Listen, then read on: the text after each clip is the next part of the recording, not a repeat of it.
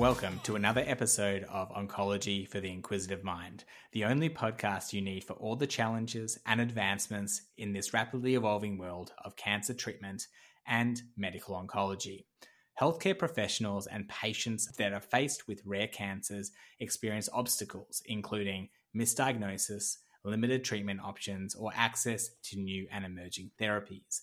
The European Union estimates that over 5 million people are affected by rare cancers, similar to the number of people living in sunny Sydney. Before I introduce our special guest, as always, it's a pleasure to have you as my co-host, Michael. How have you been this week? I've been good, Josh. As our listeners will know, we've done a series on one such rare cancer in neuroendocrine tumours, neuroendocrine carcinomas, but there are so many other challenges that go beside the nuts and bolts of whether you give them sunitinib over everolimus. Exactly right. But today we have Meredith Cummins, who joins us on the show, who is the CEO of Neuroendocrine Australia. For those unaware or the uninitiated, Neuroendocrine Australia is the only not-for-profit Australian charity trailblazing their way into the heart and minds of all those affected by this diverse set of cancers by providing specialist nursing services, advocacy, fundraising for research, and so much more. Meredith, thank you so much for taking the time out of your busy schedule to be on the show and tell us all about your organisation and its role in the oncological landscape. Thanks, Josh and Michael, for inviting me along. It's a great privilege to be here, and the opportunity was just too good to miss. So I think just to give you a little bit of information about how I got involved with Neuroendocrine Cancer Australia. I've been looking after neuroendocrine patients since the 90s, when it used to be called carcinoid disease. And there's been a lot of issues as far as it being called carcinoid disease because so many health professionals think that it's not actually a cancer. And I think that all came about from the German professor that said carcinoid is cancer-like. And so it then sort of rolled on from there. So we try and really push away from it being called carcinoid cancer so that it's a neuroendocrine cancer. And it is a real cancer and it needs to be acknowledged. So I became involved, as I've been looking after so many neuroendocrine patients for a long time, I became involved with Neuroendocrine Cancer Australia in 2018. And I sort of had moved on from another position, and I knew both co-founders for Neuroendocrine Cancer Australia, Simone Layden and John Layden. And Simone said to me, "You're not going to get away from me," because she knew that I've been looking after patients for so long and being an oncology nurse of many years. She made a position for me, which was part-time, and that soon became full-time as project officer and nurse educator. So from there, she's moved on to something else last October and asked if I would take over as the CEO. So that's how I became involved with Neuroendocrine Cancer Australia. And just a bit of background about Neuroendocrine Cancer Australia. It used to be called the Unicorn Foundation, which started in 2009. And it all happened because John, who's an anaesthetist at Royal North Shore, and Simone, their sister, had a neuroendocrine cancer back before 2009. And they realised that there wasn't really anything available for patients, very little in the way of treatments and support. So they decided to set up the Unicorn Foundation. And the idea was that the horn of the unicorn was going to be being a mystical creature, that hopefully there's a cure in the horn. And that's how that came about. 2020, we decided that whenever we were going somewhere, somebody would say, "What's the Unicorn Foundation?" if we were there. And we said, "Well, we look after neuroendocrine cancer patients." "What's neuroendocrine cancer?" So we decided we'd get rid of one of the "what's it," and went for the Neuroendocrine Cancer Australia, which has been successful with people being able to find us a lot more easily. But I can talk a bit more about that a bit further down.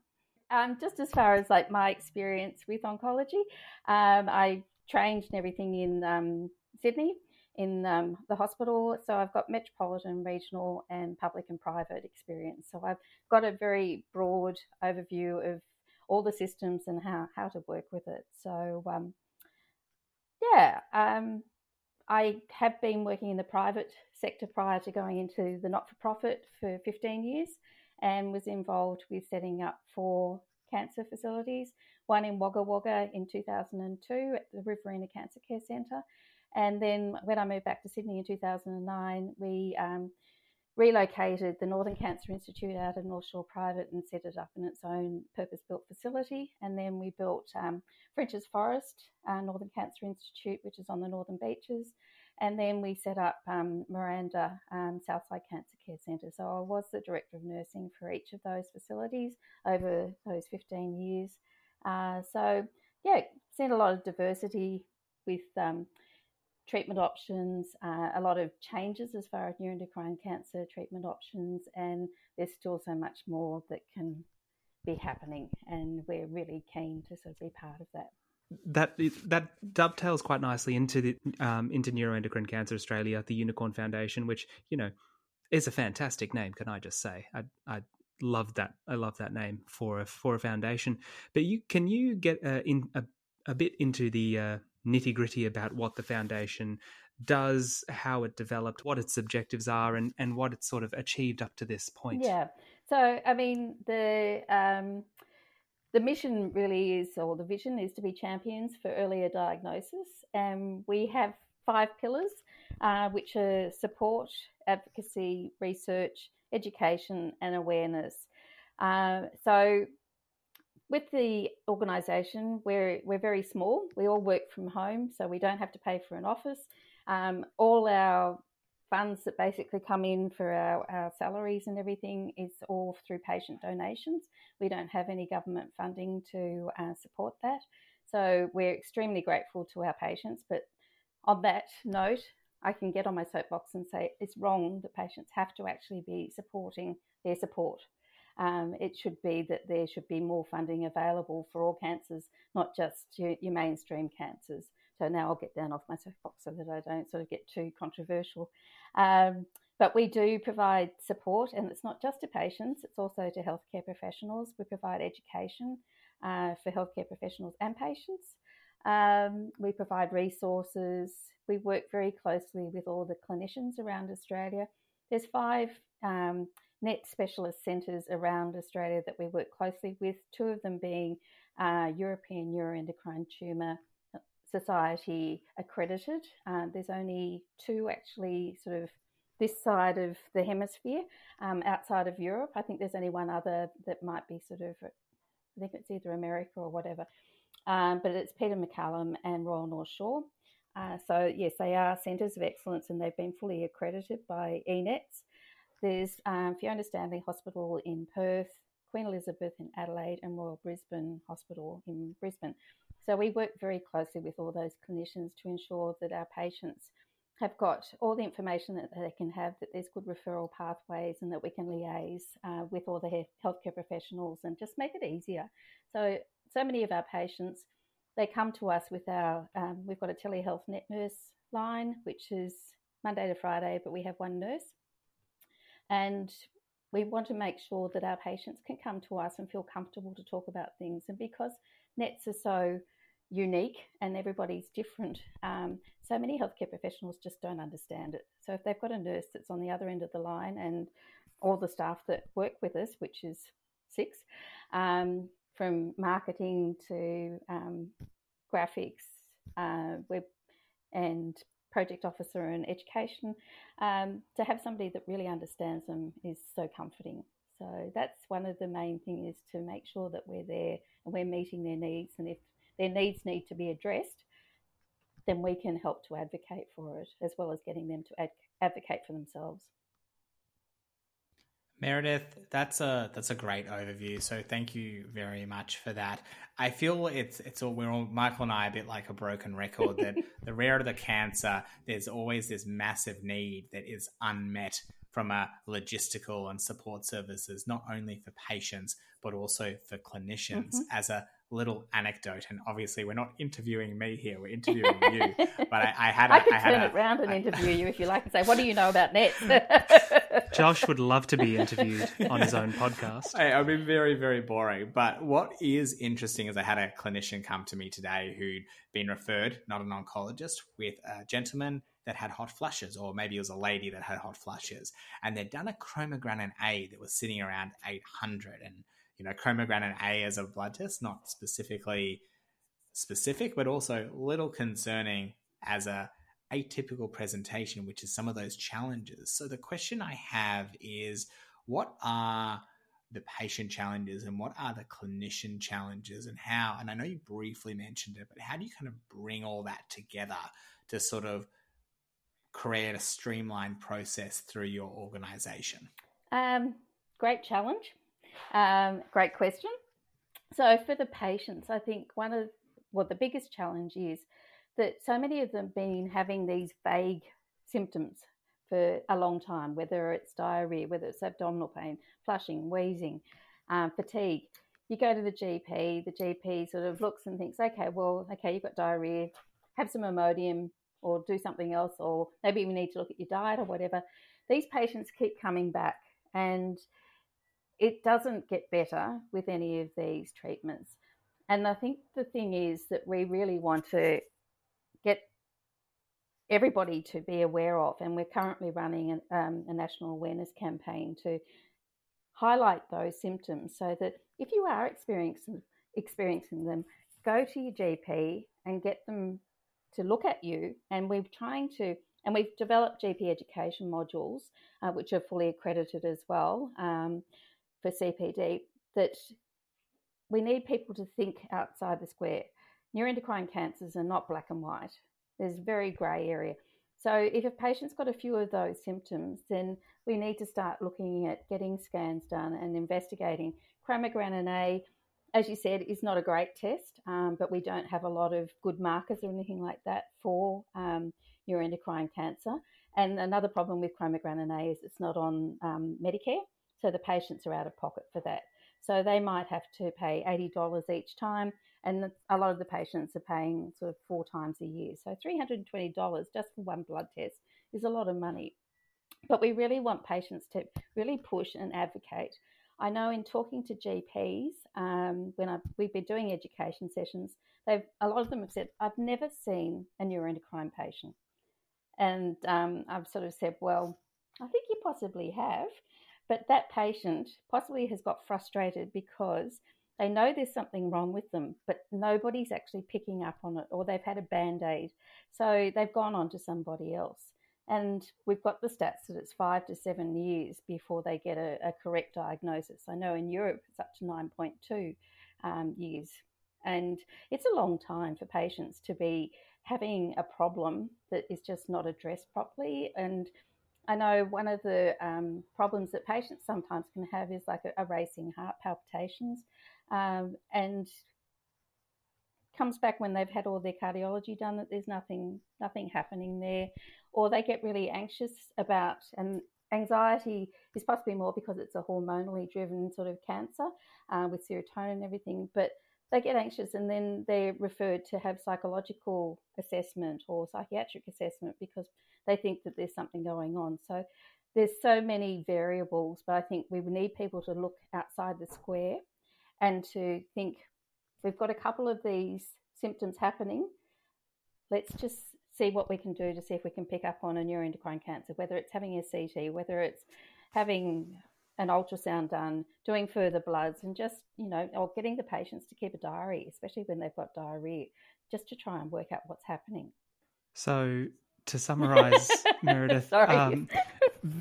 No, because this actually segues into the next question, so it's perfect. Is the takeaway from that is that the pathway from symptoms and presentation to diagnosis is very, very suboptimal. I mean, 5 to 7 years from symptoms or from first medical contact to diagnosis, it sounds almost something that is unbelievable in this day and age with all of our tests and what have you. So there has to be ways that we can improve this sort of pathway. You mentioned the GP education, but one thing that you said that sort of made me smile a little bit was a lot of GPs say they've never seen a neuroendocrine patient.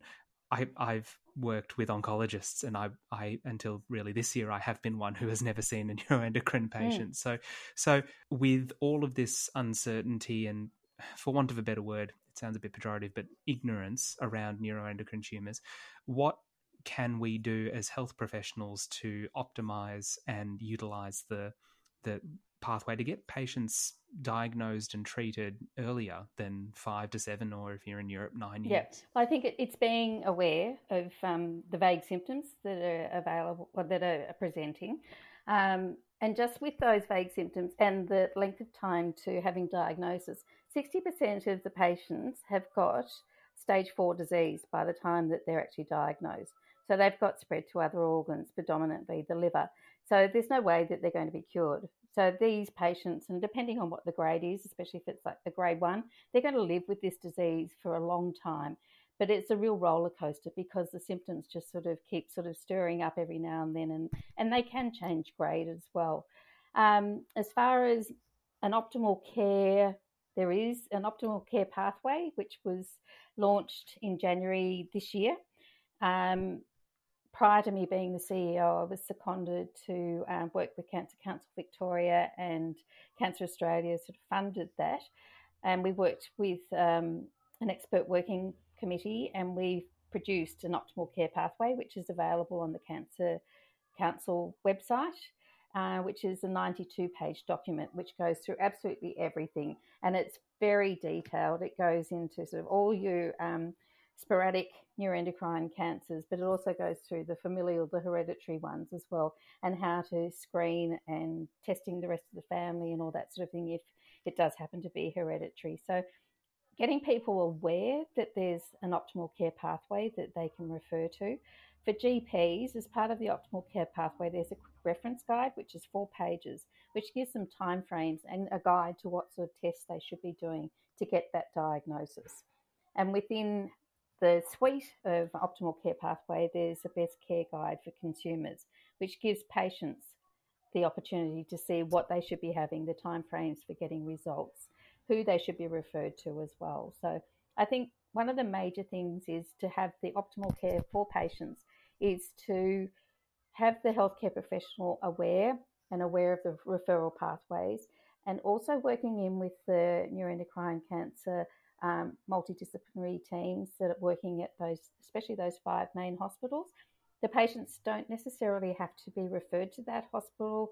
The oncologist can actually present their cases at the multidisciplinary team and get advice on the management. So there's a lot of options, but it's very much looking at all healthcare professionals in Australia to use the NET specialists around Australia as a conduit, as a part of the team.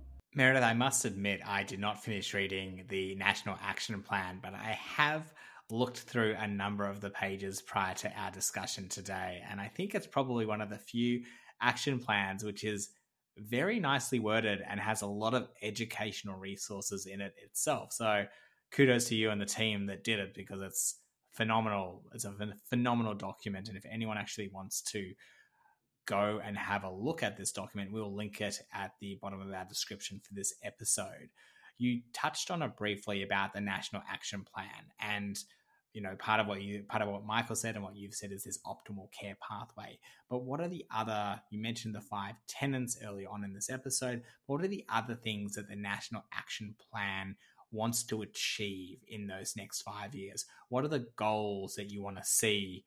I mean, there's the obvious ones: early diagnosis, better referrals, but there are specific objectives that you're looking at, and what are they, and how can we as clinicians help move this narrative forward? As far as the National Action Plan, we've actually achieved the optimal care pathway, so that's sort of a tick. And we have been given a one-off funding by Minister Butler's team for an awareness campaign and resources for patients and HCPs, but it's a one-off. It's not over 5 years. So that is fabulous that we've got that, but it's just, we know that once we sort of get the awareness out there, how are we going to maintain to progress things further so that it's going to be better outcomes for patients?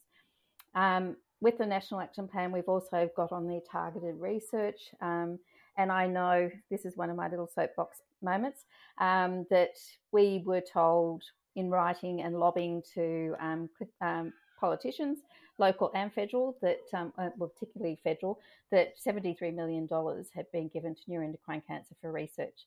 Now, if we'd had $73 million over 10 years, we wouldn't be doing a lot of this and wanting to get support and the word out. So with investigating, it actually ended up, and I'll short story long, or long story short, it ended up that there was only 8.5 million over 10 years given to neuroendocrine cancer for research. And the other 60 million was for neurological cancer. So one of the problems is that people don't understand the disease. And I think there's one thing with neuroendocrine cancer, and you sort of touched on it, that sort of, people don't really know about it. It's not really a rare cancer. It's a less common cancer, but the main thing is that people just aren't aware of it. And the recent stats that came out from the Australian Institute of Health and Welfare, there's 5,556 new cases this year. And there's over 25,000 neuroendocrine patients living in Australia. So it's not a rare cancer. It's a less common cancer, but it's a cancer that's basically not known about. And that's one of our main objectives, is to get people to know about it, to be more aware of it, and for people to get checked out. If they've got symptoms, don't just let it go. It's not okay. If you're not feeling right, you need to get something done about it, and you need to get an answer as to why these things are happening. That's really a sentiment that I think anyone could take on board. Anyone who's listening, really, if something's wrong, then get it checked out, because you never know what's lurking under the surface.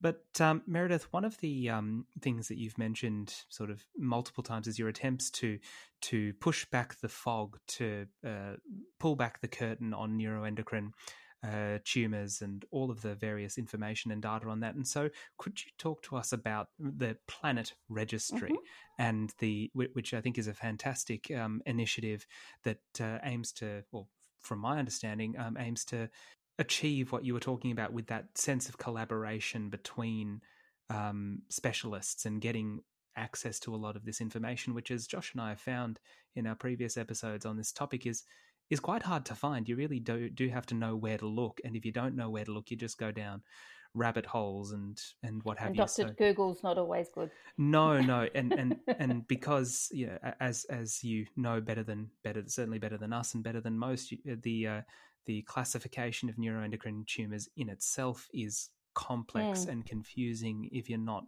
aware of the lingo, as it were. So could you tell us about the Planet Registry and how that works? Yeah, so the Planet Registry, we actually rolled it out in 2019 at those 5 hospitals around Australia. So the data dictionary that was written for that, and the platform that's used is with Melbourne University e-Research Department. So they house everything there in a de-identified way. But each of the sites has their own unique identifier, and the medical oncologists recruit the patients to that. And everything that's in the data dictionary, which is the information that can then be put into the Planet Registry, is what is in their normal clinical assessment of a patient, and all the information is. So the idea for getting the Planet Registry up and running was so that we can look at what we've got as far as neuroendocrine cancer around Australia, look at all the treatment options that are happening, the gold standards of care, look at areas that could potentially be further researched, so that we can get more clinical trials happening. And with the patients who then have all that information, there is an app that's attached to that for patients to put onto their phone. So the patients, once they're recruited, can then download it onto their Android or their iPhones, and it has quality of life, which has actually got 51 questions, which is EORTC 30, and then the GI-NET 21, so that we can make it more specific rather than just a general quality of life. There's their ECOG status.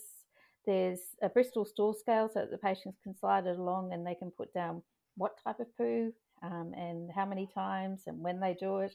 And there's also vitals, which is their height, weight, and that then works out their BMI.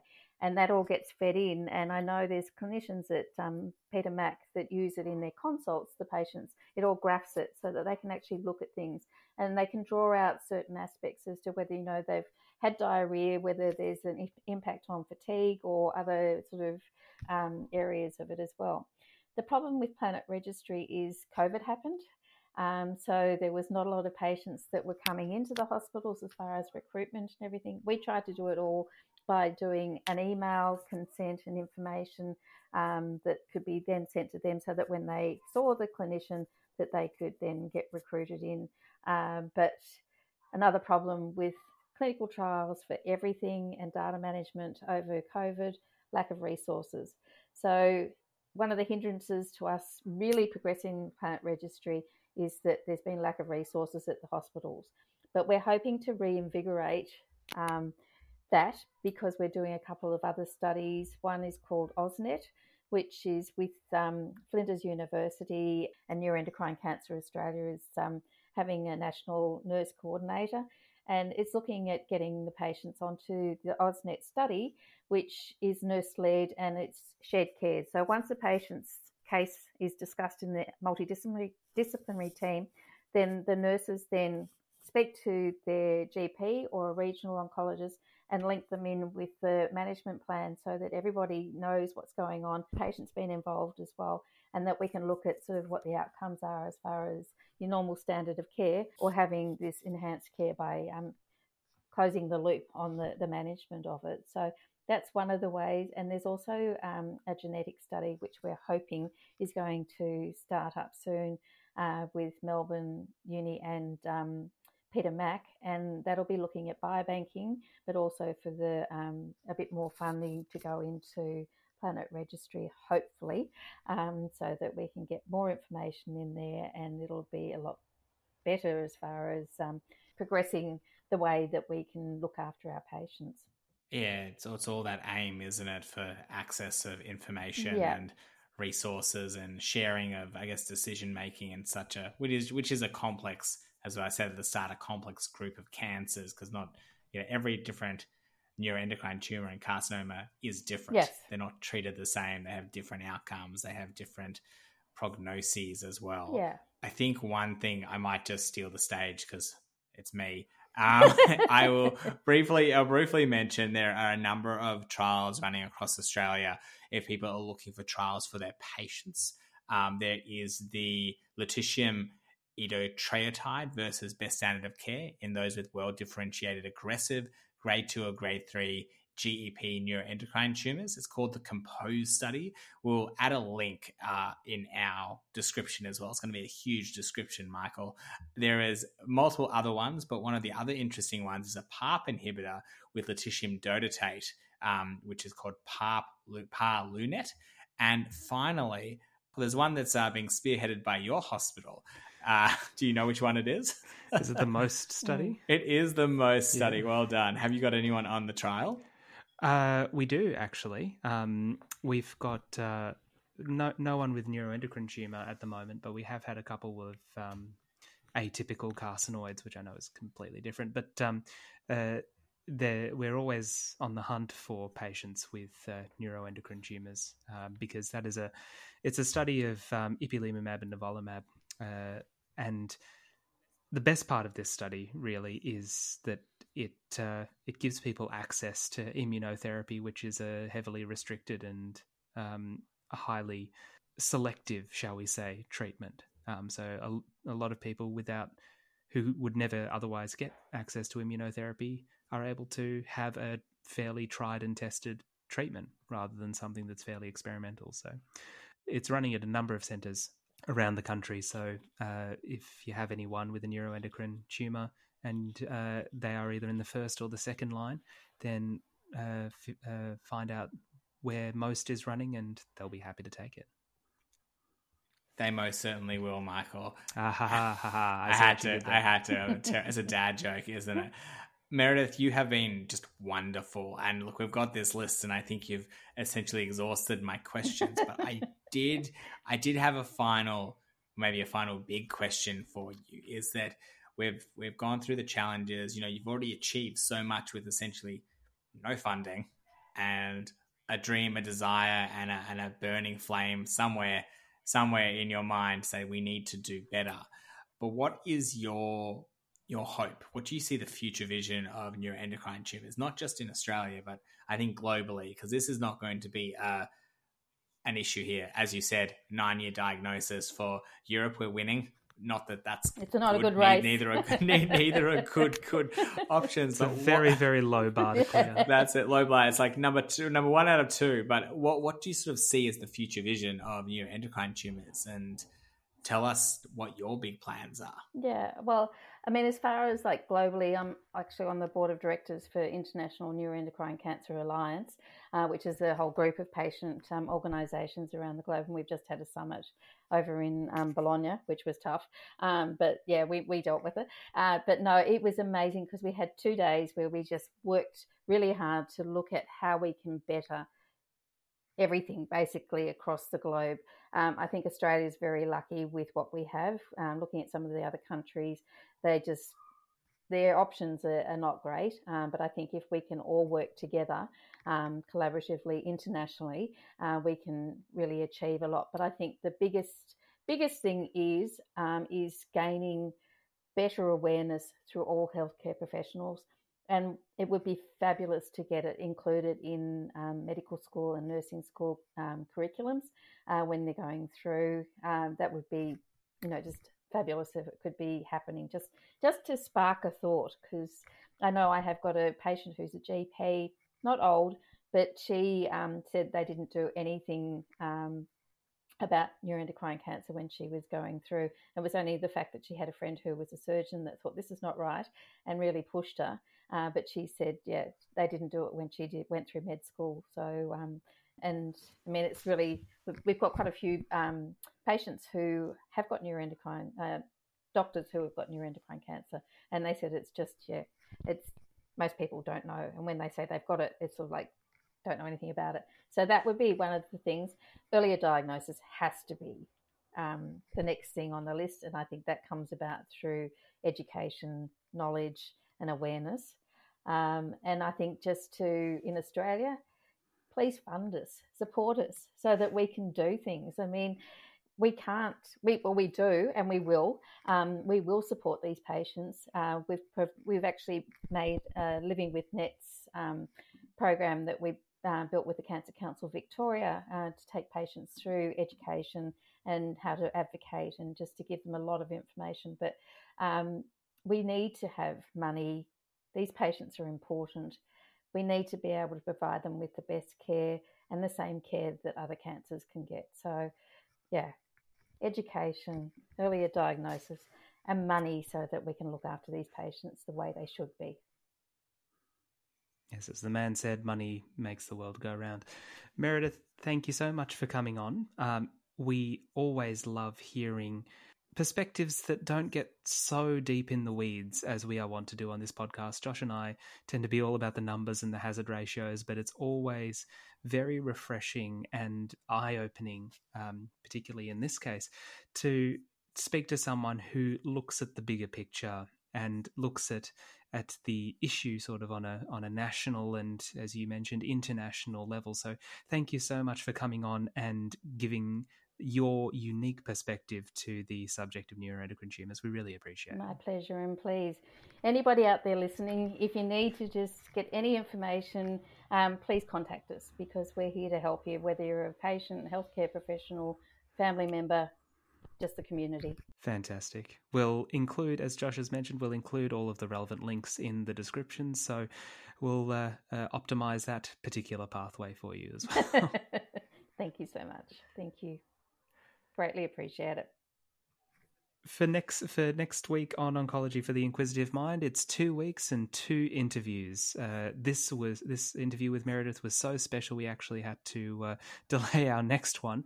But we have a old mentor of mine who is going to come on the show and speak to us about gynecological cancer. So it is an episode full of practical wisdom and knowledge, a little bit narrower in scope to Meredith's very broad vantage point, but no less insightful. So we hope to see you then. Bye.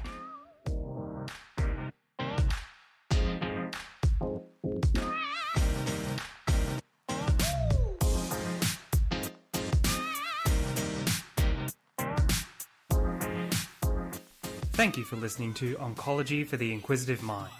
You'll find previous episodes on our website, along with weekly posts, resources, and links to our Twitter and LinkedIn pages. Check it out at inquisitiveonc.com. That's inquisitiveonc.com.